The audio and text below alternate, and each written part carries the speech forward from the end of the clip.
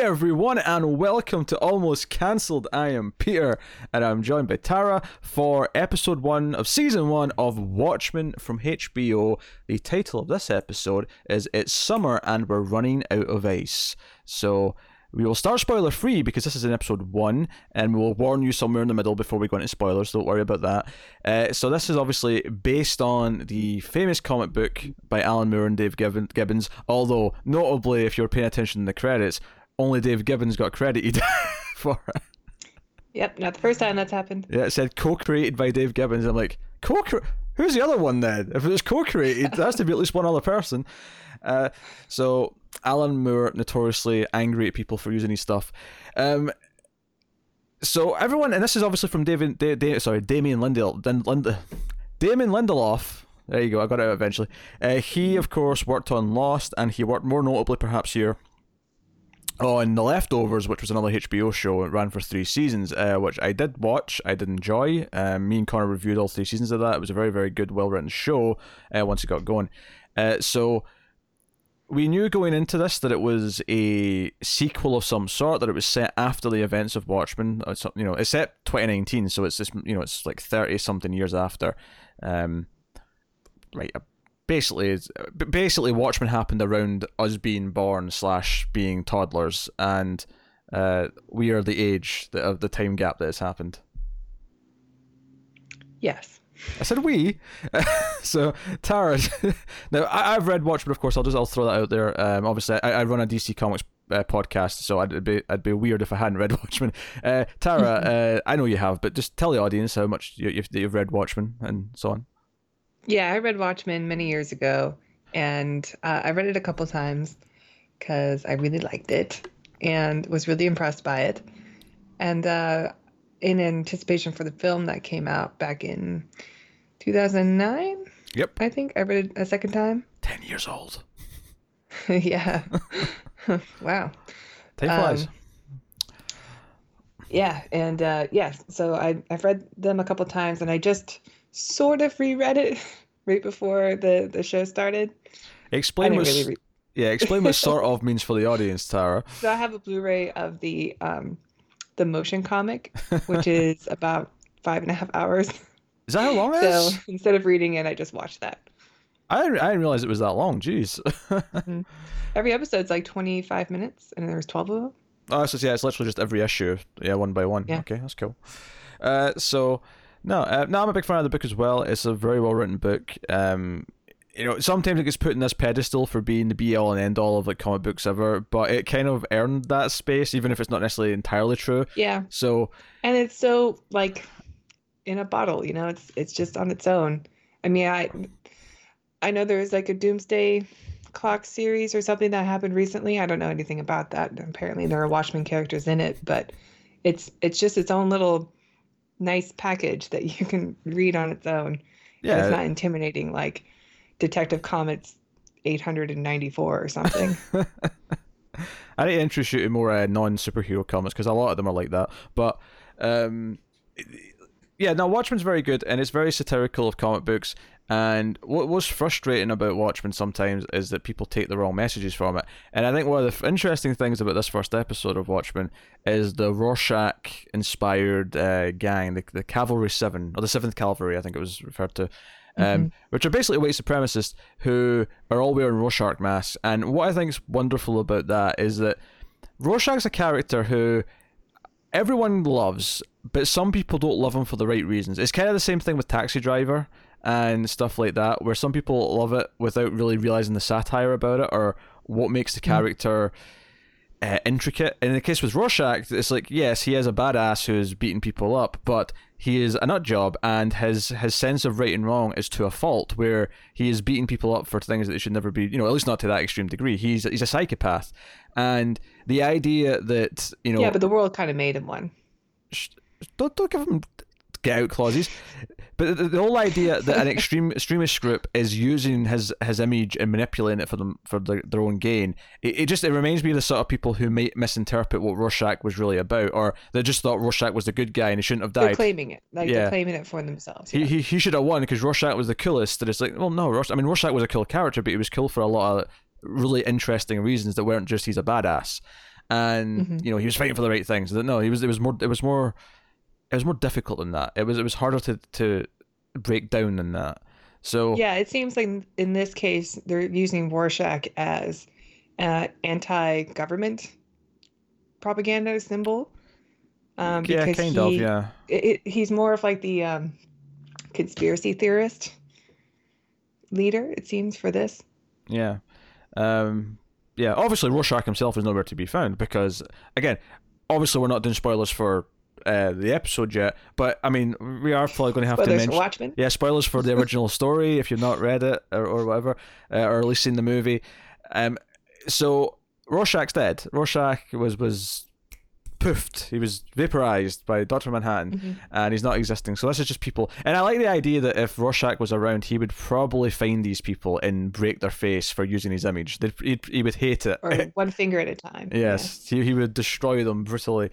Um, so the general premise of the first episode is that a police officer, and there's a lot of interesting things to talk about how their police function, which we'll get to in a little bit. But a police Yeah. officer Hmm. was murdered by a member of the 7th Cavalry, the Rorschach sort of group, and it becomes about sort of trying to track down the culprits behind this. And that it basically it leads it's there to introduce us to a lot of different characters. Angela, Regina King's character, who's kind of our main character or closest to it at the very least, as well as the chief of police Judd and a few others kind of sprinkled throughout, and just it sets up some of the basics of what the world is right now. Because obviously, even if you've read Watchmen, it's like, well, what is the world 35 years later?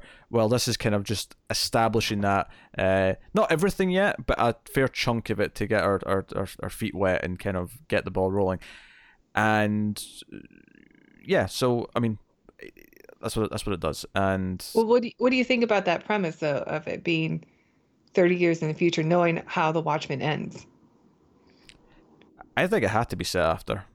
I think because in the comics they actually did like a series called Before Watchmen. They did a series of prequel books that came out, and everyone was like, and this was the first time anyone had done anything with Watchmen since the original book. So So it was blasphemy. yeah, it was like, well, no, you can't add to Watchmen. Watchmen's a complete perfect story, like whatever. So, but they did the whole revelation like a few years ago that Watchmen was going to lead to Doomsday Clock, and it was this thing that was integrating with DC characters. That the Manhattan had an effect on like Batman and Superman's world. Everyone was kind of freaking out, but it wasn't as bad as it would have been if Before Watchmen hadn't already happened, because that was the first time that someone did something, and it was like a series of minis that, but it was all before, so it was like early days of Comedian, early days of Ozymandias, early days of the Minutemen, and so on and so on. And I never read those because I was like, I don't really need prequel stuff. Prequels in general as an idea is something you have to really convince me to get on board with that. A sequel Really? set this far later where it can be whatever they want it to be, because the problem with the prequel is that it has to kind of still lead into what we know as the story. This can do whatever it wants. This can just take it in a direction. It can do interesting things. It can tie it into the modern day stuff. Because the big thing about Watchmen, of course, was how it tied into the politics of the time and how Nixon was a big part of it, and the idea of the minutes to midnight kind of, and superheroes representing not only actual superhero characters and being a satire of those, but also nuclear weapons, because it was the tail end of the Cold War, and so on and so on. And it's definitely clear in this show right from the get-go that we are tackling political subjects. We are Big time. we are tackling gun control. We are tackling race and all the intricacies of that. Police shootings. Although a lot of it's kind of flipped on its head, and it's kind of doing different things with it, because again, we're in an alternate world. We're not in our world. We're in Watchmen's universe. Right. We're in the Watchmen's future. Yeah. So Mount Rushmore has Nixon on it. yeah, Mount Rushmore has Nixon on it. There was a few things in the background like that that really made me laugh. Although my favorite, I was like, when I heard that that HBO had acquired the rights to make the Watchmen series, I thought they were just going to do the Watchmen again. just adapt it. Why yeah. would you? It's already a perfect story. Like, why not make it a 12-part miniseries? But I was really surprised that we were going into the future when we saw that first trailer. But I also was very intrigued by that idea, because the way that Watchmen comic ends is that there's a huge sacrifice made in order to bring around world peace. So what would that civilization look like? But something gets in the way of that, which is Rorschach's journal. Yep. So yeah, really, Yeah, so I'm really really excited about the series in general. And I think the first episode's off to a pretty good start. And not where I expected it to go at all. Yeah, I think it's starting off fairly slow. It's not like, I mean, and not that it was a slow paced episode. Just I just mean that it's not like getting to everything right away. It's just introducing like, because it mainly focuses on just Angela, her surrounding characters, and Hmm. just the main conflict right now. There's one scene of Jeremy Irons. That's what I was trying to think of his name. Oh, the Jeremy Mandish. Irons. Yeah. Yeah. So there's one scene of him sort of introducing his side of things, but for the most part, it's pretty focused and it introduces all these little things, and we get a sense of the world. My favorite. My favorite line of dialogue in this, which I don't think, well, maybe, yeah, I'll save it for spoilers. But it caught me off guard, and I was not expecting it. I also like the first episode. I think it is great that it's doing its own thing, and it's being, Lindelof's trying to make his version of Watchmen that's relevant in 2019.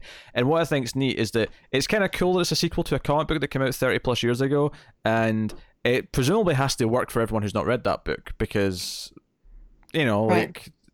like not everyone has. Like, let's be honest, comic book readers are a lot smaller in terms of numbers than people who watch HBO. That's just the truth.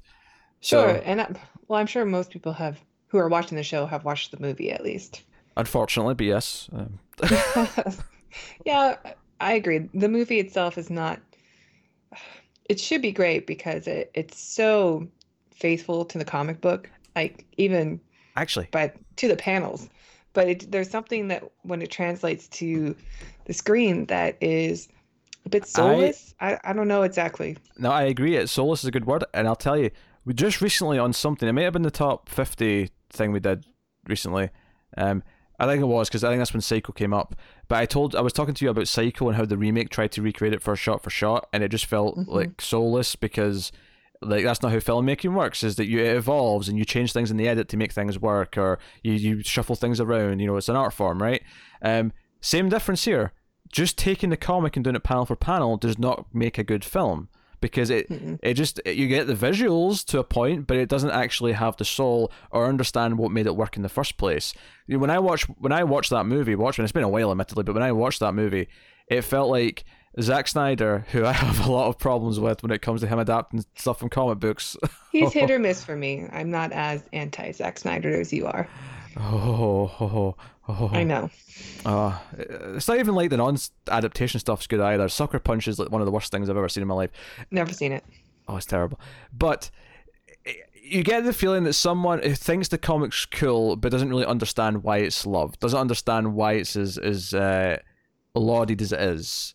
And Right. I feel like you sense that when you're watching the movie. And I think what this show's doing that's interesting is that I'm feeling little bits of Watchmen here or there. I'm feeling things that feel kind of Watchmen-y. Like they didn't Hmm. go nuts with costumes, but just a guy wearing like a silver kind of shiny mask. It feels very Watchmen-y on its own in a It kind of does, yeah. more low-key way. These satire elements, all those things coming in, but at the same time, there is all these little references to stuff that happened in the past, like that Hmm. kind of creep up. Squid talk. Squid talk or the stuff on the news, but at the same time, it's also filling in this other alternate history that's happened in the last 30 years. I got really confused at one point when someone said like the Redford aid or something like that, and I was like, Yeah. the what now? And I'm like, oh, Robert Redford was president at one point. Okay, that's interesting. All right, we've shaken things up. And the racists really hate him because he was super liberal and progressive. So, like, it's building all this stuff up, and like right from the get go, the opening scene because the opening scene set in the past, it's like a flashback, which I assume is an origin story for a certain character that kind of peeks in later. What I Hmm. think is interesting about that is I was wondering if that would actually become the show's because how the comic book has the Black Freighter like sort of comic book that pops in, and it's its own little mini story kind of sprinkled throughout.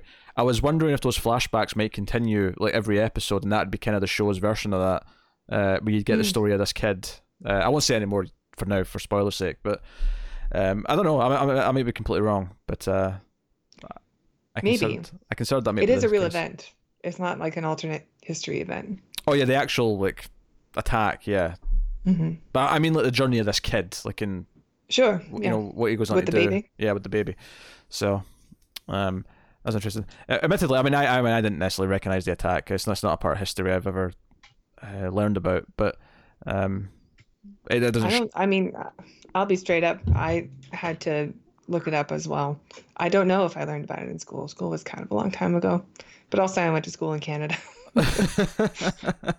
Yeah, we didn't study a lot of American history in school. Certainly not that sort of stuff. We did study kind of like what racism was like in America in like the 50s and 60s.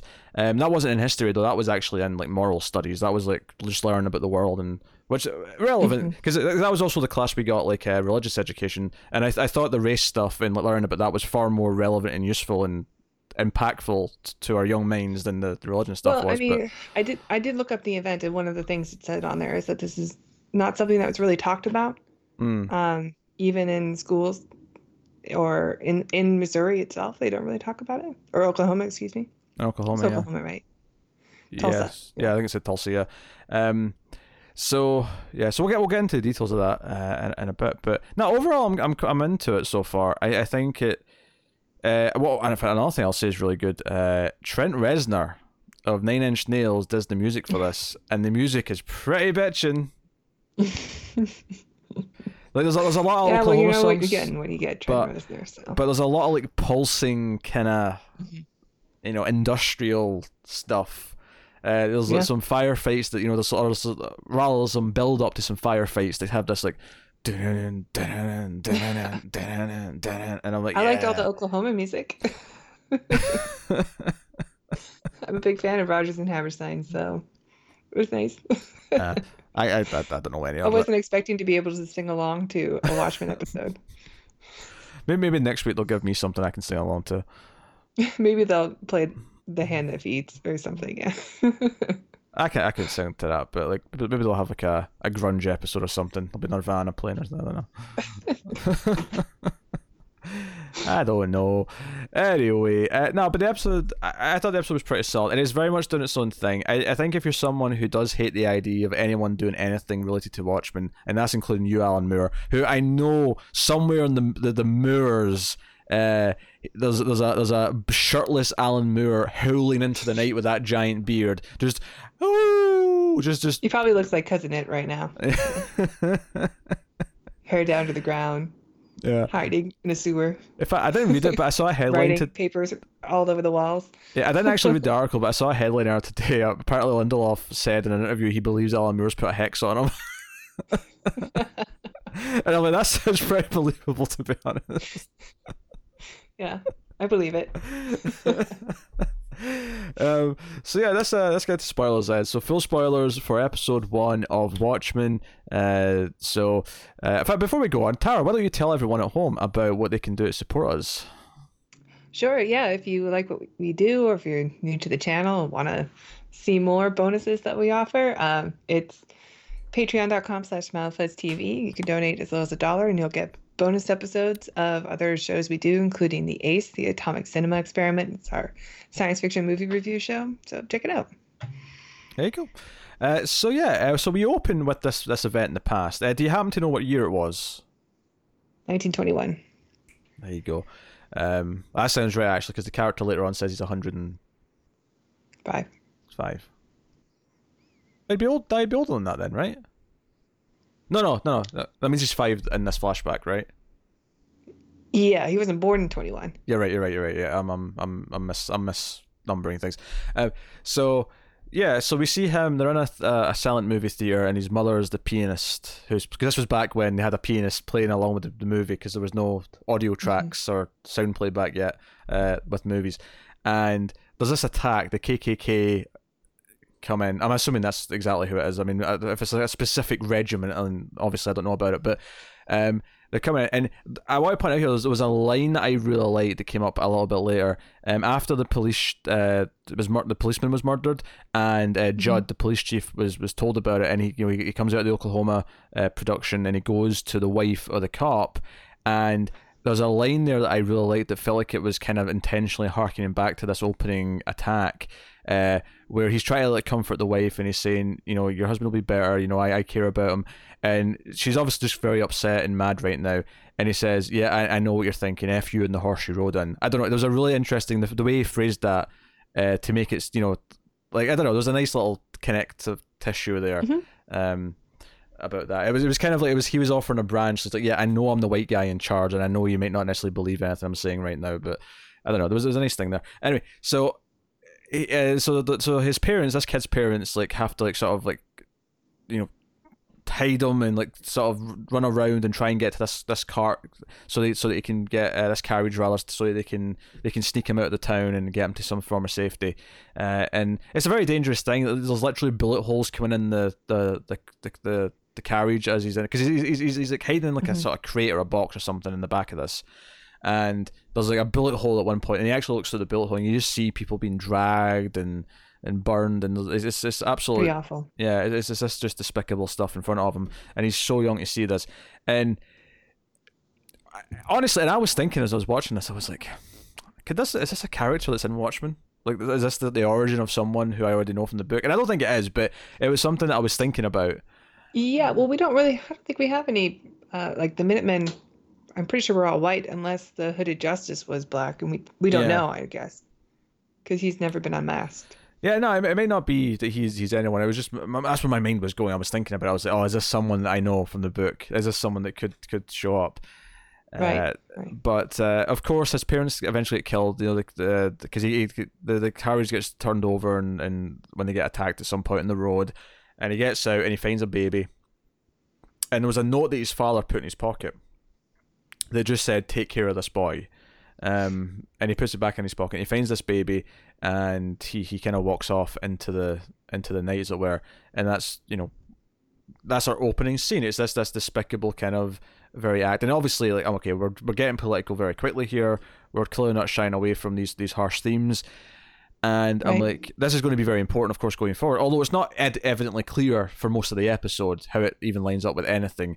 There's obviously one character. There's an old man who's 105 in a wheelchair, who, our fair assumption at this point is that he's this kid in 29, you know, because he still has the note. Yes, because he still has the note, and he may have superpowers, because he at least claims that he can lift 200 pounds, which, given that he's a frail old man who's 105 years old in a wheelchair, is a bold claim. Yeah, very bold. And I mean, apparently this attack was might have been considered like the worst race attack in history. Like something like 100 to 300 Black people were murdered, and I think it was interesting to see, like, to open up with this for the Watchmen series. Certainly not something I thought we were going to be tackling. I thought most of the show was going to be about police brutality and why they hide behind masks. And there's definitely elements of that in here in a way, but it's not the sole focus by any means. I think I'm not surprised it's focusing a lot on race. I think mainly because as soon as because when they hired Regina to play Angela, and because they specifically said that she was the lead, right? It wasn't like she's part of an ensemble. She is the lead, and sure, all the characters are going to be important, but she is definitely, so far as at least as well in terms of actually watching the show, feels like the lead character. And as soon as they did that, I kind of assumed that race was going to play into things thematically. It just, not that it needs to, because you've got a black main character, but it just, given that Watchmen does tackle political issues, it felt very, I don't know. Yeah, and America has a very unfortunate and problematic history with race, so yeah, of course we're going to tackle it. Like, it's clear now, and I'm really excited about where the show is going because of it. And I think it's cool that the kid, when the silent movie he was watching was about a black sheriff who is looked up upon by all the white community and is looked at as a hero. And our hero is a cop. Yeah. A black cop. So yeah, it's just this kind of fantasy thing for him. Like, you know, at the time, this was probably not something that was ever seen, or at least if it was very rare in America. And, you know, it goes from him watching this dream of, you know, being respected as like a hero to everyone, to be having to hide and dodging bullets because racists are killing everyone. And then we come to such a this next scene, like the opening scene in present day, is so well done. Probably the best directed scene of the whole episode, I thought. We have this guy in a truck, this white guy. I mean, I kind of need to point out who everyone's race is now as we're going, because for a lot of it is quite relevant. So we have this white guy in a truck who is, you know, he looks like he's a bit of a hillbilly, right? He's got a pickup truck. He's listening to some pretty hardcore rap, though. It's pretty cool. That's true. That's true. Yes, he was listening to some rap on the radio, and he's, you know, he's drinking out of it. It looks like a fast food cup, but I mean, when the cop pulls him over, he's like, "What are you drinking?" And I'm like, "Yeah, it could be something else in there. Like he may have just filled it with anything." But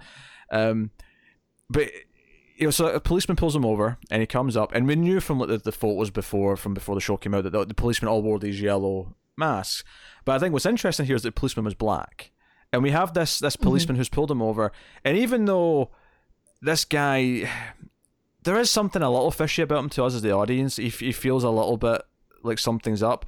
At the same time, it's a very intense. The way it's shot is very intense and very much on his side. Where you never see you don't even see the policeman's mask because the light is shining right in the camera to us. We it can't looks like see a present anything. day scene. Yeah, and it feels in our world, and it feels very intrusive. It feels very kind of like he's asking all these questions. Some of which are not kind of normal, but some of them aren't. Like some of them are very specific to the Watchmen universe.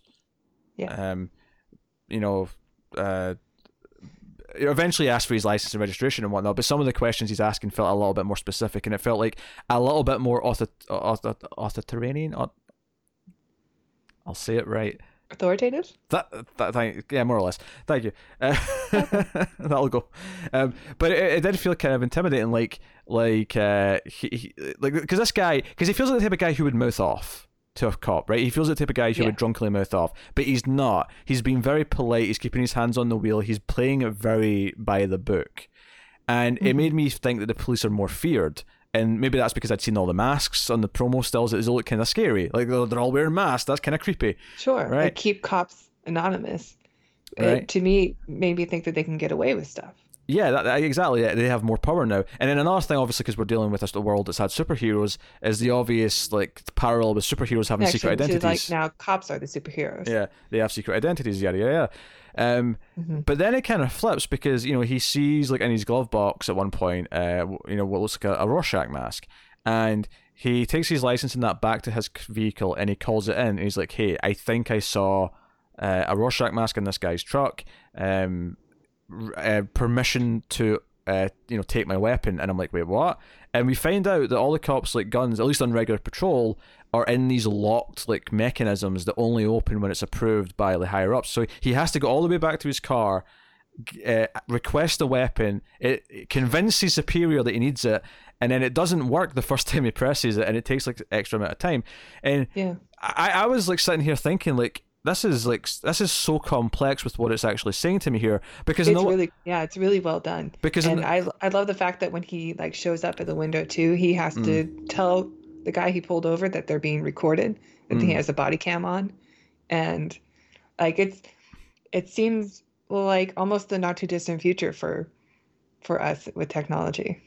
But the weird thing is here is that I'm looking at this scene and like what it's telling me, and it almost feels like it's like how much this is putting the cop in danger by him having to go through all this hassle to get his weapon. Is this being oddly pro weapons and like pro like is this like trying to stick up for police here? Because undoubtedly we have there's a problem right now, and always has been. You know, maybe it's just more documented now, but with police brutality and police just taking their guns out and shooting people who should not be shot.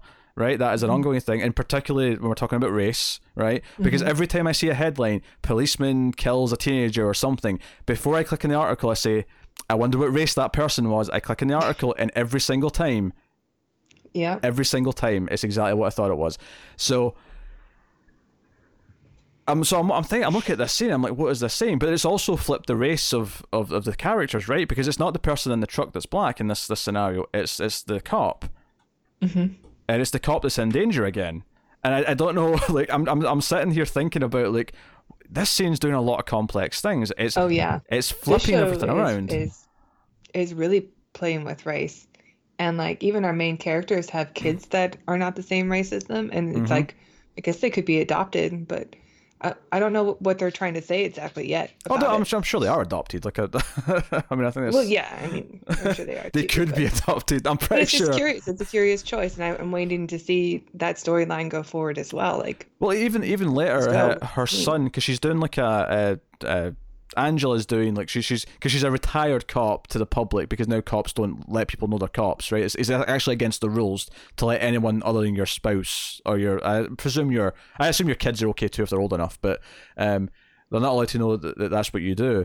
So she's, in the face of it is a baker. She has a bakery that's not opened yet, and she's doing like a show and tell thing at school. She's committed one of her son's class. They've got 3 kids, if I counted right, and she's in her son's class, and she's doing like hey, this is how you make a cake or whatever. And I know you were sitting cringing because she was using eggs. Cookies from Vietnam. There were cookies from Vietnam, which is a state, of course, in Watchmen universe. Yes. After the Vietnam War, Vietnam. Well, once you have Dr. Manhattan in the Vietnam War. Yeah. It became the well. We can finally call it a victory. I was going to say 51st state, but I don't actually remember if there's other states in the Watchmen universe. Maybe it's not 51st. Maybe it's 53rd or something like that. I don't know. Maybe. I mean, Russia still seems to be its own thing, but there are allies again. Yeah, so there's a Russian superhero on the police force. Well, I say And her superhero. bakery is like a Russian flag. They're just vigilantes. None of them have superpowers. But that was true in Watchmen as well. But Dr. Manhattan was the only one that really With the exception of Dr. Manhattan. that Yes. actually had powers. But yeah, and he's obviously his name is Red something. He's the Red something. Of course, it's Red Scare. Red Scare. That's what it was. Yeah. Yes. And also my favorite panda. I lost my shit. See because they're having this big I did meeting, not expect an right? actual panda mask. And Judd says, all right, and this is this idea that because this 7th Cavalry is on the streets again because they thought they were gone, it's like, okay, we're going to authorize weapons for everyone. And he says, Panda, authorize the weapons, and it just cuts to this guy in a panda mask. It's like a full like Disney helmet. Also, it's not just a mask. Oh, but the best part about it is that he's wearing like a normal suit, for his clothes. It's just the headdress. It's a big headdress, but it's just the headdress, and then it's just a suit. So I wonder if panda is like a position. Maybe, yeah, like it's always a They panda. just pass the mask along, Yeah. or if it's if this is just his alias that he has chosen because he happened to have a panda mask. I want to know how many takes that took for Don Johnson not to crack a smile when he said that line. I know, right? Because it's such an absurd little moment. So credit for being complex, because the scene ends, of course, where by the time he gets the gun out and he's almost ready to go back out the car, he just gets shot. The guy in the truck has already gotten out, got a machine gun out, and just tore into him, and he's dead. And like, I don't think I'm ready to fully. Not dead. Sorry. Sorry, not dead. Sorry, he goes to hospital. But yeah, I don't know if I'm ready to fully analyze this scene. I feel like I need to see more of the show to really get into the intricacies of what it's doing with its race commentary. I mean, he was pulled over seemingly for, we don't know exactly why he was pulled over. The line of questioning is very vague. He asks him what he has in the trunk. The guy says lettuce. When after he kills the cop, he pulls out lettuce and throws it at him. It's it is pretty complex, and you're right. I'm curious to see where this goes, but I don't really know how to analyze it yet. Yeah, I mean, it could be not ready for our first episode, but yeah, for our first episode. I guess, like, I suppose the one way you could look at it is that even when the black person is put in the position of power, seemingly, it doesn't, like, the power still isn't there. Like, it's still kind of flipped in a way where he's hamstrung by these rules in a way that cops weren't before. Now, obviously, all the cops are dealing with these rules. It's not just him, but in this context we're given in this scene, the imagery that we're having here, that's very much kind of what we're presented with. But it's definitely interesting, because I sent you a message at the end of this scene and said, holy shit, like, the politics in this are complex. Like, I don't even know where to begin with it. So I'm definitely intrigued to see how they develop this further. And anyway, so I was saying that so we cut Well, to it's definitely going to have something to say, and yeah, I'm always going to be for that. and we cut to Angela. I think it's actually after we cut to Judge first at the Oklahoma play, and then he comes to see the cop in the hospital, and he goes to the wife. All that happens before we go to Angela. And one interesting bit I'll say about him going to the wife is that he says, "Hey, did he tell anyone who he was, what he did?" And she's like, "No, that's against the rules." He's like, "Yeah, but some people sometimes talk. Did he tell anyone?" And he's like, "No, he said he went to night school. He didn't reveal it." And I was like, "This is okay. This is interesting that cops have to hide who they are." And again, Jonah also kind of flips. It also flips this idea that like bigots for a long time are hiding who they were, and they've felt more empowered recently to be open with it. Like there was like it was not that they weren't literally wearing masks, but there was like a mask before, and it's almost like now the people who are actually trying to protect everyone are having to hide who they are. So again, it's kind of flipping some conventions on its head and doing some different things. I mean, they say it's illegal to tell people you're a police officer. It's like everybody's a spy. They all have secret identities. Yeah, you're right. I mean, this line of questioning really says a lot about the background. And then we get to Angela, like I say, she's in the school and she's doing this, and she's telling everyone about her past and getting shot and how she was targeted for being a police officer, and how she's kind of retired, but she really just became a vigilante who works with a mask alongside the police officers. And this kid says something. This is where the Redford aide comes up, because he says, "Oh, did you start your bakery with the Redford money?" And she's like, "Excuse me," and we get that it's offensive, but we don't really understand why. I think it's supposed to be Reformation. So we don't even realize that this is her kid yet. This other kid with long hair, who's like, he just gets up and runs across the classroom and starts beating the shit, or at least trying to beat the shit out of this kid. And we cut to them in the car afterwards, and she's like, "Why'd you hit him?" He's like, "Well, he's a racist shit." And she's like, "Oh, he's not racist. I mean, he's off to a good start, but like, so again, the theme is there. It's already there, and the idea that even our kids are kind of like paying attention to it and like getting into conflicts about it right away. They're obviously picking it up from their parents, so yeah. There are things, and stirring up at home. And then it rains squid. Yep, very unusual. Which definitely says this is a sequel to the comic and not. Yes. The movie, because the movie changed that detail with the ending. We didn't get I'm sure people who have never read the comic who are watching the show are very confused. Well, it doesn't. I mean, it's not even like we understand why it's raining. I guess it's an after effect. We don't either, but they sort of bring it. I think maybe it was brought up in the classroom, trans-dimensional shifts or something. Oh no, it was later on. It was during the interrogation later. One of the questions that was about, do you believe transdimensional attacks or a conspiracy by the government? And I went, transdimensional attacks? Oh baby, yeah. where we going with that? I'm into it. Yeah. Looks like someone's not done with his work. Yeah.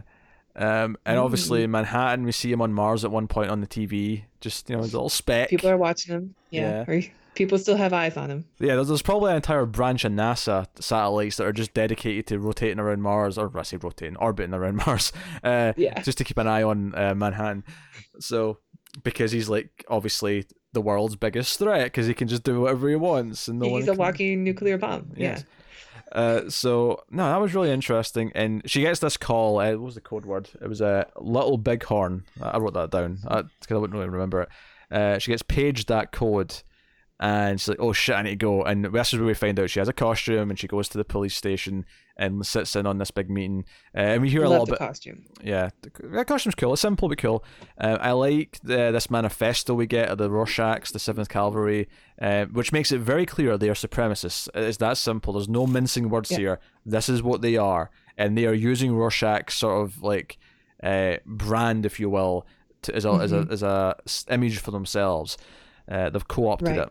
So because Rorschach is the symbol of, I think he's the symbol of skepticism and anti-government, and they're just acquiring that part of Rorschach. Yeah, and not the whole of Rorschach. Yeah, but I feel like at this point it's probably more associated with this now, though. Like the idea that over time it's been just completely taken by them, kind of thing. Oh yeah. Definitely. So So we find out that she's actually good friends with Judd, the police chief. You know, she's in his office, and she was meant to go to the musical with him, and cancelled. And she's like, "Oh, I've already got a guy in my trunk." Like, you know, like I have someone already that's just a lightly. And she's like, I can tell. What was the word she used for sensing a supremacist? It was like a bleach. She can Bleach. smell it like bleach. She smelled bleach. Yeah. Yeah. So it's like, well, we put them in the pod, and we briefly saw Tim Blake Nelson's character, Looking Glass. He's the one with the silver mask. Cool name, by the way, to go with that mask, because I never got that in the show. I never caught it at the very least. But they have this pod. It's almost Clockwork Orange style, where there's all these images appearing, but all around them, as he's asking them these questions. And that was where he asked the trans-dimensional question, which was really interesting. And that's where we saw the Nixon Mount Rushmore behind him at one point. And there was other little things in the background that were popping up that were... There was a Rorschach mask and... Curious, yeah. I won't say... Yeah, there were other things that... I kind of want to watch that part again just so I can see. Yeah, go I'm not through really it. sure exactly. Go through it frame by frame, well, not frame by frame, but, you know, something in that realm. But she gets out he gets out the pod, sorry, Looking Glass, and, you know, she's waiting outside as Angela, and she's like, hey... so what's your theory then? And he's like, yeah, he's definitely one of them. He knows something. Even though he answered no every time he was asked if he was associated with them, and he's like, no, his bias and all those questions was off the charts, and you know his pupils were dilating. No question, he knows something. And she just grabs him, and she's actually like apologizing, like, oh, sorry for how I grabbed you. Yeah, that she's was... escorting him out, right? Yeah. And after she apologizes for being too rough with him, she just grabs his head, rams him into a wall, and then goes into a room. We don't get to see it. We stay outside with Don Johnson and that as they're just waiting, and we see like blood pour from under the door. Blood and something else. And she comes... I assumed it was piss, but it looked like a lot of piss. So maybe it was just water. It's probably piss. And then blood started coming out after. Yeah, blood and piss. So it kind of sets up that even like these good guys are very brutal. At least the vigilantes are. Like she wasn't holding back from that. That's why they have masks. So they get there. It's a cattle ranch, and we get this big scene where they're sneaking up in the cattle ranch. Were you upset that the bad guys, the Rorschach, started just I am. plummeting the minigun into all the cows? Oh, poor babies. I have to admit though, I did find it a little amusing that they were literally using cows for cover from gunfire. There was something just amusing about that image. Those cows, that was gory. Yeah. It's actually kind of a neat way to have a lot of gore without actually hurting like people. You know, like it's almost like an innocent gore, if you will. Go on. It's not real. It's not like they're shooting real cows here. Come on, it's a special effect. Well, it's not like they shoot real people either in movies. I know, but some people, it's harsh or whatever, right? You know, it's not actual. Like, I don't think cows being butchered is visually speaking is much of a faux pas for conservative members of the audience, if you will. No, just okay. I was making some sort of point. Don't worry, it's not real cows. Don't worry, this isn't the 70s where if an animal was on screen and got hurt, it was probably real because that was just the cheap, lazy way to do it. Yeah, I don't enjoy those either. Yeah. Nobody enjoys those. No one does. Hell, even the director of Cannibal Holocaust went back and re-edited his own movie to take out all the animal cruelty because he's like, you know what, we shouldn't have done that, so I'm going to do a new director's cut that takes it all out. You can watch it this way now. Still had a lot of animal cruelty, but... Yes, I agree. I've not seen it yet myself. If I ever do watch it, that'll be the cut I watch because I don't want to watch it. Yeah. I don't. Yeah. But... I mean, in the Watchmen, yeah, you're right. I know they're not real cows. And it was fine. Yeah. I mean, do you have a problem when people are getting... This is okay, of course. Yeah. But do you have a problem when people are getting ripped apart in movies? You have fun with that. No, it's awesome. Exactly. It's great. Exactly. Especially. So these guys are absolutely zealots, though. They're taking like suicide pills so they can't get questioned and things like that. One of them dies. There's a cool little fight scene where she kind of runs into the little sort of like bungalow or whatever it is and kind of takes the guy on, and some hand-to-hand combat. It's all right. And then actually, there's a little reveal here where you think Judd and like this other woman who's like on comms, who's wearing a mask. You think, oh, they're just in a truck somewhere nearby. Until like some bad guys take off in a plane, and Angela's like, "Hey, they're below you," and I'm like, "Below you?" And then you just see them like go to the cockpit of this thing, and it's an owl ship, and Yeah. that was really cool. Not that it lasts long. I wonder. But I wonder what that means exactly, though. Why they have it? did the Night Owl like donate his schematics for owl ships so the police force could make them, or maybe it's the same one. if they only have one and this is literally Night Owls, like that's like, unless we find out someone's connected to him that's like a main character or something, I would say that's a bit of that's what I was thinking. Coincidence. I assumed it was the same ship. I don't think so. I think it's meant to be like these are standard issue across the country. That's my guess, but I could be wrong. You may be right. But yeah, it was so mission well. Still has the same flamethrower in the front. It does, which they use on the plane, and that's good fun. And they're well natured after he crashes. And then we have a dinner scene where he sings Oklahoma songs because he played one of the characters in high school. And it's this is all fun. Don Johnson, he can sing. This is kind of the fun character stuff that told me that he was probably dead by the end of the episode, because they were making me. And there was that little thing where he was like taking cocaine like in the middle of dinner. I thought that was a weird touch, given that he's not around anymore. Because like, what are we going to explore with that now? Just like, maybe there'll be something with it. But he. I mean, drugs were a big theme in Watchmen as well. That's true. So Spectre always smoked out of that pipe. Yeah. So, yeah. Didn't look like tobacco. No. But he gets called out. He's kind of drunk. He's with his wife. We meet her. Her name's Jane, played by Frances Fisher, who I've seen in a bunch of things. She's one of those faces that pops up. And he gets called out because the officer who was shot woke up. And he's going out. He promises he won't drive, but he drives anyway. And I don't know if the officer really woke up, or if this was like a call. This call was fake. It might have been real, and someone just ambushed him, or the call itself was fake to lure him out. I'm not sure which, but there's spikes on the road to like stop his car, and then there's a bright light, and then we actually cut to Angela with her husband. They're having sex, and they gets interrupted because the phone won't stop ringing, and it's someone villainous who knows who she is. Like, I know who you are, and this is where we find out she's got like a shotgun like hidden in the headboard of the bed. The trapdoor was kind of cool. That's pretty cool. But she goes out there. She's told not to wear a mask. She goes out to this tree, and he's been hanged. He's been out there. He's hanged. And the man in the wheelchair, who we didn't really mention when he popped up, he popped up when she went to her bakery, which is kind of her bat cave. She's got all of her gear, all of her vigilante gear in there. Yeah. And fun little thing. And he's like, "Nah, I did this." And he's got this sign, the note rather, and it makes it kind of clear this is who this is meant to be. This is who he is. Why did he do this? The boy from the beginning. Yeah. And why did he do this if he did do it? Is an interesting question. Obviously, the imagery of being hanged like this from a tree, again, is very racial. It's kind of flipping things. And curious. So, obviously, there was a next time thing at the end, which gives us a little bit. That he has a past, Don Johnson's character. Yeah, maybe. But either that or it's symbolic because he's the head of the police in the area. I'm not sure, but I definitely think this 105-year life is going to come into play. We're going to see like different parts of this life that he's had and see kind of what led him to this kind of, which is why I think it will probably be like their Black Freighter story, where we'll keep coming back to it maybe once per episode to see a little bit of it. Yeah. You said you kind of saw this coming, the whole him being hanged, but I did not. I was pretty thrown off by it.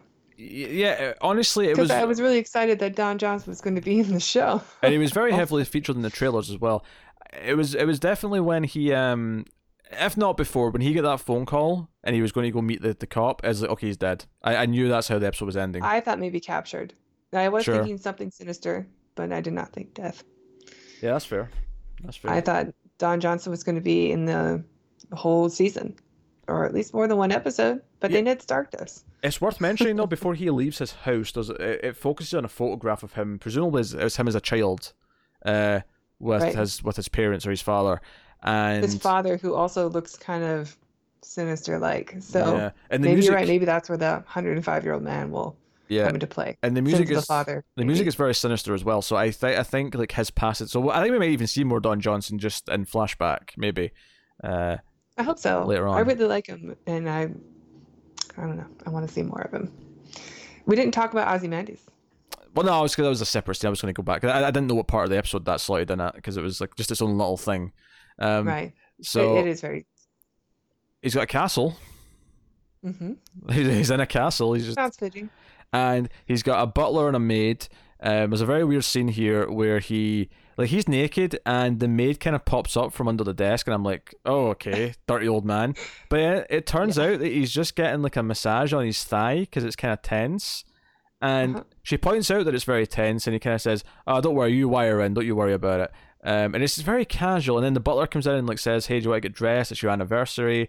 And it's like, okay, so I don't know about you, but my inclination right now is that these two are robots. I either robots or like clones or some kind of experiment. Because They are not human. they're Whatever they glitching. are, they're not. They're They're glitching not like us. because they give him a cake and the butler says, would you like to cut the cake? And he turns to him and he's holding a horseshoe in his hand and he's like, that's a horseshoe. And he's like, oh, sir, would a knife be better? And I'm like, that's a robot. That is a robot glitching because he doesn't understand. That is not a. That's somebody who doesn't understand how the world works. Yes. So I'm excited about Ozymandias having robots and having some insane plan because the next time on, the Westworld's prequel. yeah, because the next time on after the credits looked very exciting and it looks like he does have some insane plan to fix the world again. And we get obviously Silk Spectre coming back, played by Jean Smart, who's with the FBI, and all sorts of things. The season looks very eventful. I'm intrigued. Yeah. I'm intrigued. Yeah, me too. I'm going to let it can, so hold the fort. This show is not exactly what I thought it would be at all. It's already after episode 1 showing me that I don't know where it's going to go in the future, and I'm excited to see how it unfolds. Obviously, it's pretty deep subject matter that we're dealing with, but those always make for good television. So. And Lindelof, to his credit, did some very interesting things in Leftovers when it came to religion. Like, again, it was a very difficult theme and subject that was explored. Yeah, I know that's a show that a lot of people said I should watch, and I meant to do it. I don't know why I missed it. Yeah, it's only, 28 episodes, the whole thing? I mean, so it's not... It's only 3 seasons, right? Yeah, it's not... 2 or 3 had quite a break, from my understanding. Yes. Yeah, there was like 2 years between 2 and 3, yeah.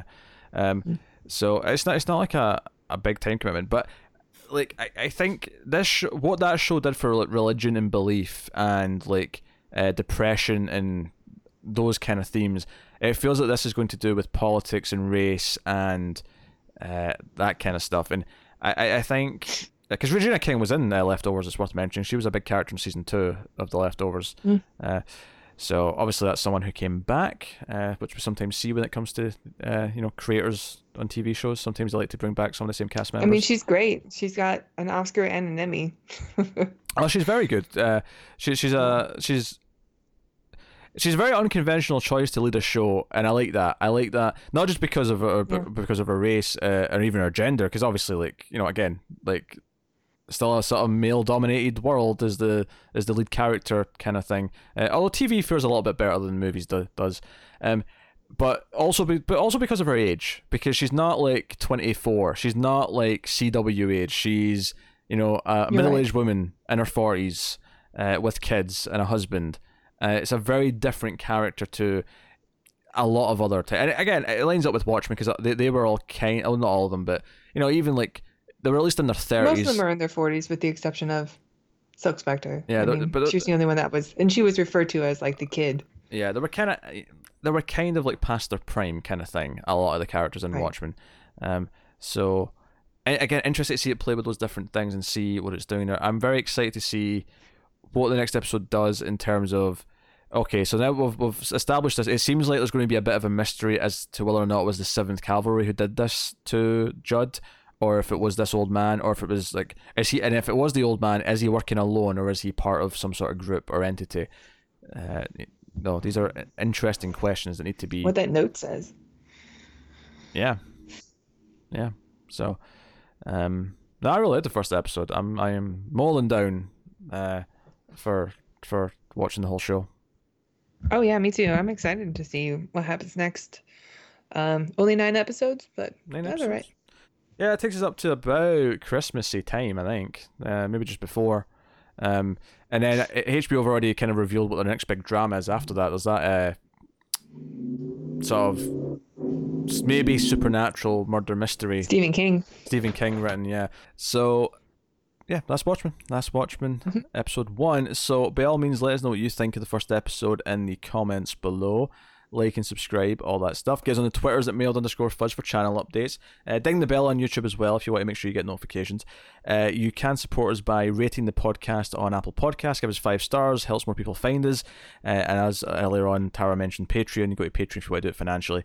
And check out all the content we do. We obviously have a DC Comics podcast that I do with Connor and Matt called Comics from the Multiverse. If you want to hear that, we reviewed Doomsday Clock on that. One issue left of that that's meant to be out right at the end of the year. We're very much looking forward to that. It's been a great series to review as it's been going. So go and have a listen to that. But that is us. So thank you once again for watching or listening. We always appreciate it. Keep watching TV, guys. Have you got any vanilla?